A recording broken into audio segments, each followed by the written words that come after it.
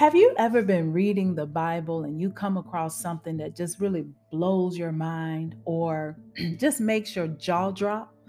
Well, that happened to me. Y'all, I was reading Psalms 95 and I came to the ninth verse. And I've read this passage before. It's a worship passage, but this reading, these words stuck out to me. It says in verse 9, the B clause, they tried me. I mean, like, wait a minute, wait a minute, wait a minute. What? God said they tried me. Now, y'all know about this. Y'all know about it because we use that same expression. Now, this is the NIV, the New International Version. Your version might read slightly different, but this is the version I choose, and this is what stuck out to me. They tried me. That's what God said. They tried me. When we think about that, and because we've said it too, we know that it means that someone is testing us. They're testing our patience, they're testing our intelligence, they're even testing our worth. Wait, what? What? They don't know who they talking to. They don't know who they dealing with, right? And so even God has said this. The Holy Spirit has made this known that the Israelites had tried him because they failed to believe despite what they had seen. Unfortunately, the same thing reigns true today for us. Now, I want to give you the Urban Dictionary's definition of they tried me. It is testing someone's limitations in a way that deems offensive and or antagonizing. It also, refers to like provoking them to some sort of hostility because of this testing, right? That's what it is. And so in this particular passage, we see that God was uh, provoked to hostility by the Israelites' unbelief. They saw what God did, but they didn't believe. And so in verse 10 of 95 Psalms, he says, "For 40 years I was angry with that generation." He said, "I said they are a people whose hearts go astray, and they have not known my ways. So I declared on oath in my anger, they shall never enter my rest." Whoa, y'all, we don't want this indictment on us because we keep testing God or we keep trying God with our unbelief. We keep, questioning his intelligence or his ability, his power, and his authority. Well, let's go back and let's look at why the Holy Spirit is letting us know that they tried God. That they tried him, that they tested him. Now the Bible tells us that they had hardened hearts. They hardened their hearts at Meribah and they hardened their hearts at Massah. Now this has to deal with water. And God had provided water for the Israelites, yet whenever they reached another place where there wasn't water, they forgot about the previous time God had provided them water. Let's first look at Exodus chapter 15. In Exodus chapter 15, this is after the crossing of the Red Sea and all of that. They go to a place, this is verse number 23 in Exodus 16. They came to a place called Marah, and Marah means bitter. They couldn't drink the water because the water was bitter. The first thing the Israelites do is grumble against Moses and say, "What are we to drink?" So here they are coming to Moses complaining about the drinking. So Moses calls out to the Lord, and the Lord showed him how to handle the problem. He took a piece of wood that the Lord showed him and put it in the water, and it became sweet. Let's go over to Exodus 17. So in Exodus 17, the whole Israelite community again is setting out. They set out from the desert of sin and they went from place to place. Wherever the Lord was commanding them to go, that's where they went. So they ended up at this place called Rephidim, but there was no water for the people to drink. In this particular case, there is no water. If we go back to Exodus 15, we know that God healed that water. And not only that, he led them to a place where there were 12 springs. So they had plenty of water. They had all they wanted to drink, and they had the food that God was giving them.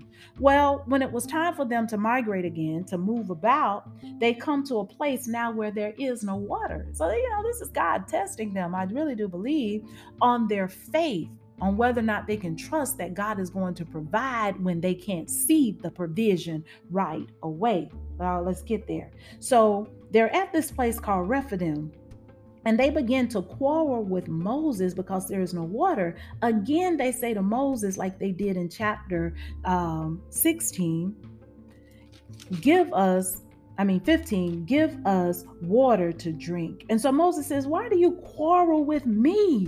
Why do you put the Lord to the test? Come on, y'all. Why are you putting the Lord to the test? That's what Moses said. He says, why do you keep doing that?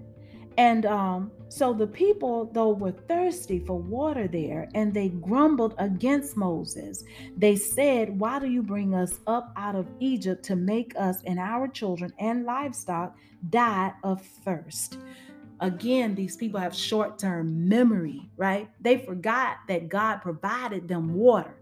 But when they got to a place of plenty, they got comfortable. They had all the water they wanted and needed. And now they're in a place where they don't have any water, and they have developed amnesia. They have forgotten that God provided them water when it was bitter, and God provided them water in abundance. Now they're in a place where they don't have water, and the first thought, instead of praying and asking God for the provision, they complain. Okay, hello, are you there? Yeah, that's what we do. We do the same thing. We get to a place of insufficiency, and the first thing we want to do is complain and grumble instead of praying. But get this, they said, you are testing. Moses said, you are putting the Lord to the test. The Lord puts it this way: you trying me. So Moses cried out to the Lord, what am I to do with these people? They are almost ready to stone me. So the Lord answered Moses. This is in Exodus chapter 17. He told him what to do.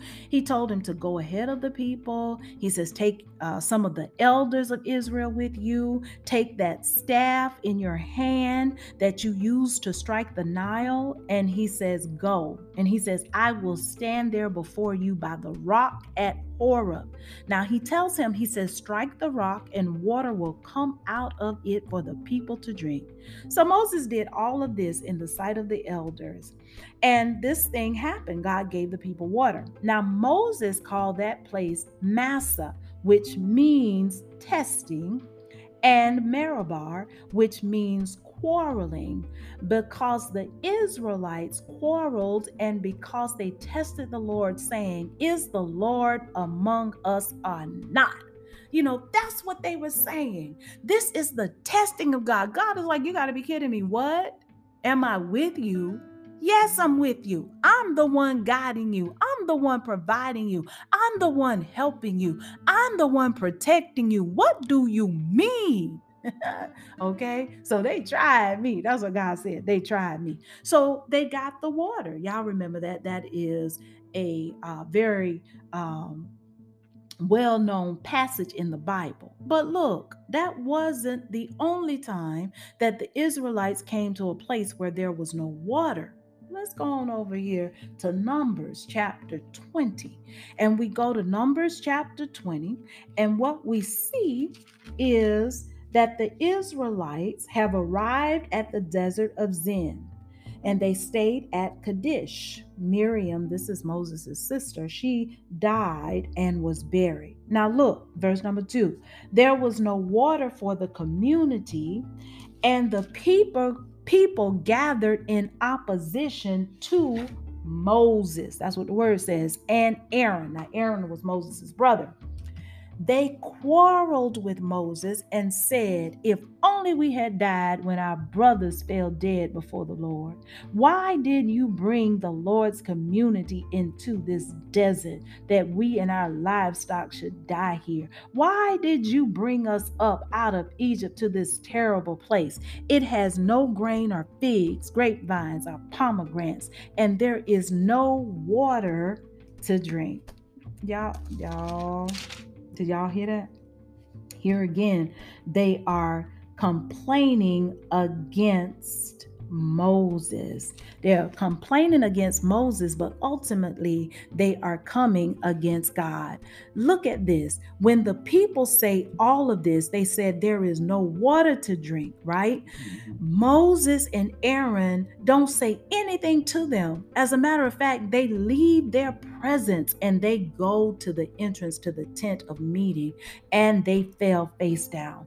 Moses and Aaron have taken the posture of prayer. Now, we got to recall that Moses is an intercessor. Moses often interceded for the children of Israel because they were notorious for complaining, wanting to go back to their place of bondage, because in their mind, that was more comfortable than being in the wilderness, even though they had everything they needed and God was providing for them along the way and protecting them.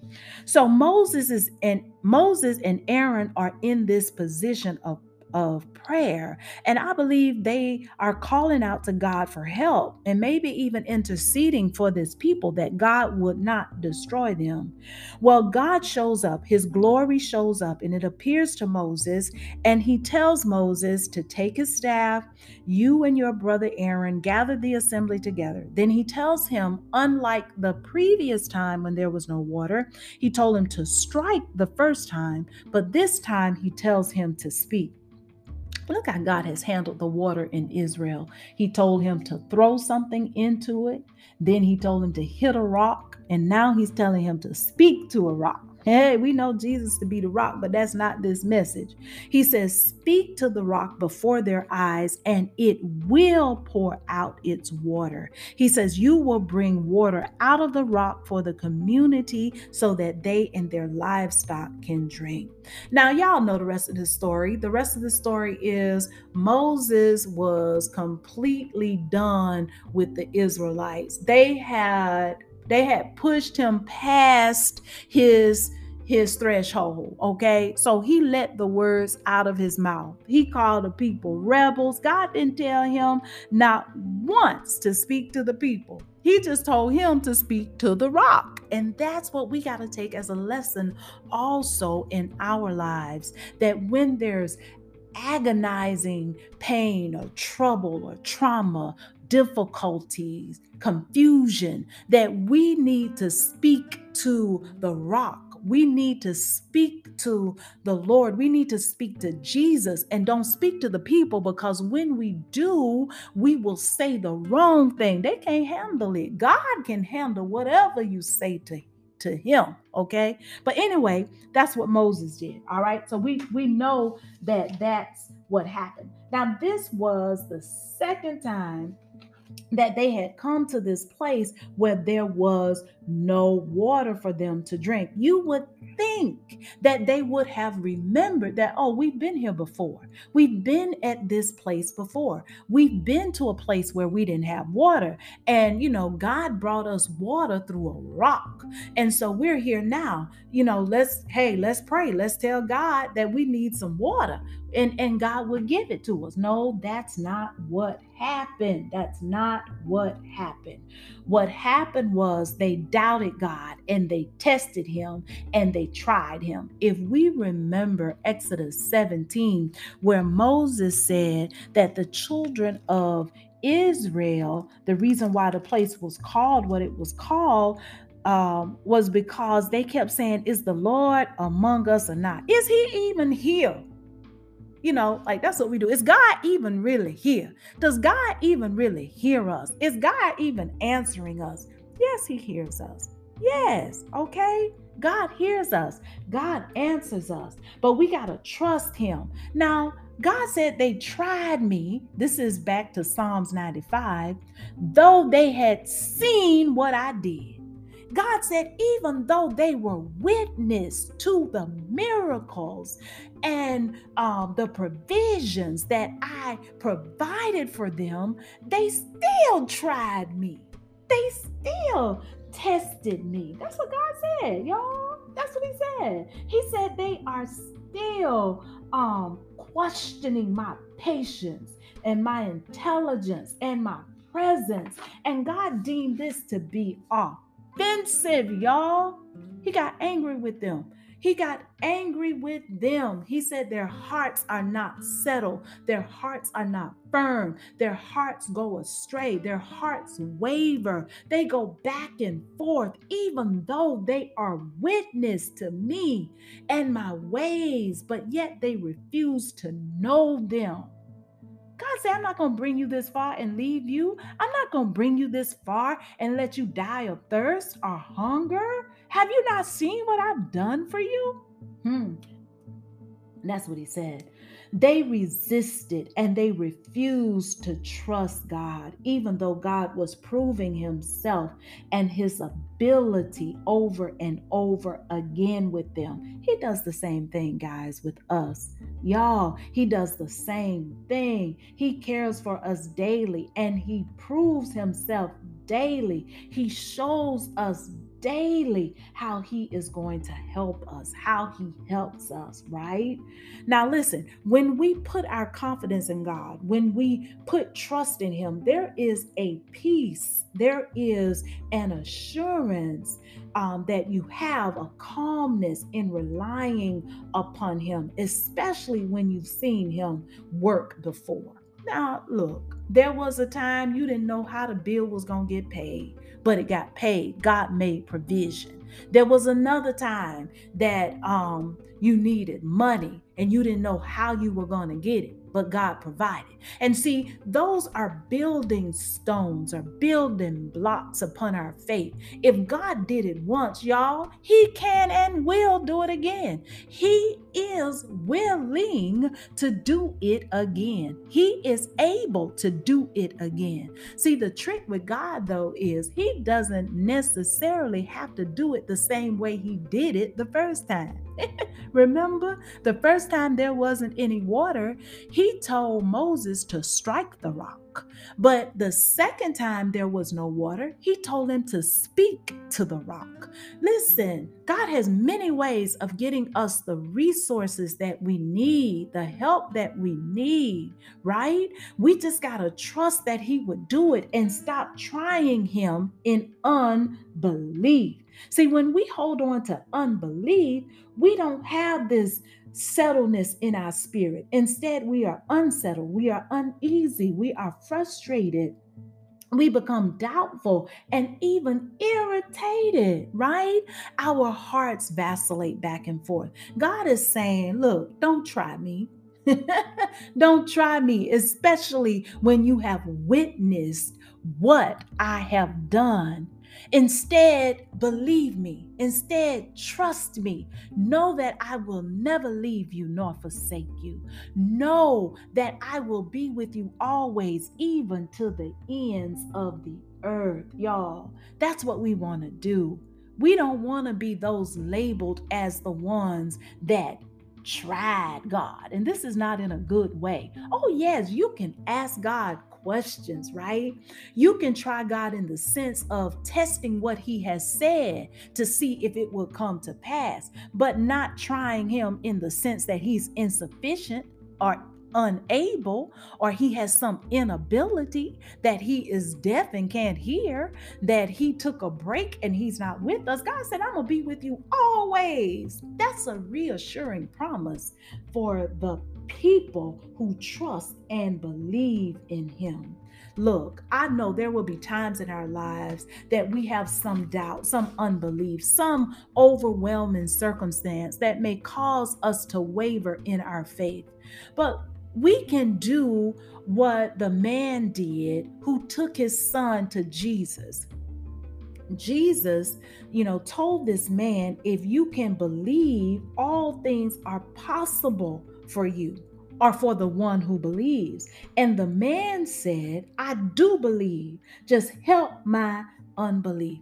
Yes, there are times we're going to struggle, but that does not mean we need to complain and grumble against God.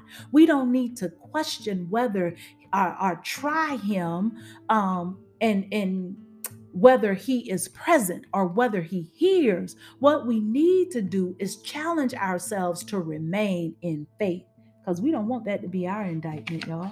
We don't want that to be us, where God has been angry with us for a long time because we continuously try him. Wait a minute, y'all. God said they tried me.